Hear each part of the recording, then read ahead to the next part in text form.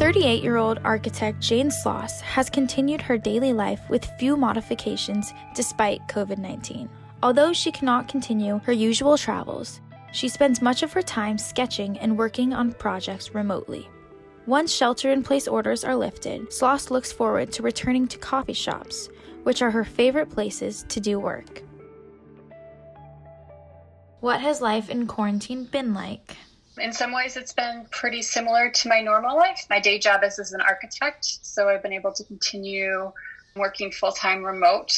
I'm not able to travel to construction sites in other states, so that's been a bit different. I feel like my world's gotten a lot smaller. For the most part, I only go as far as I can walk or bike.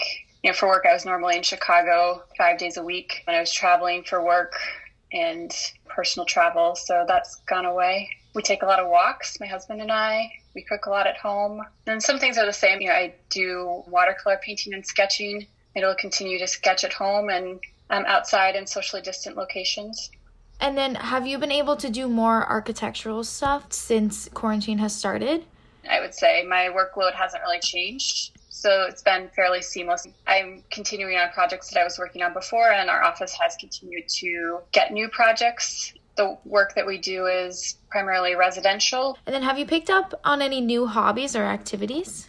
Not really. Sketching and painting is like my primary hobby, and that's certainly something that I've spent a lot of time doing during quarantine. I'm part of a local group in Chicago, which is a chapter of an international organization called Urban Sketchers. And that community has been really active during quarantine via social media.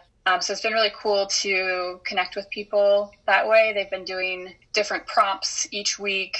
So everyone's sketching kind of to a certain prompt. And so it's cool to see people posting from all over the world. This is all for this episode of Everything Evanston. Thanks for listening.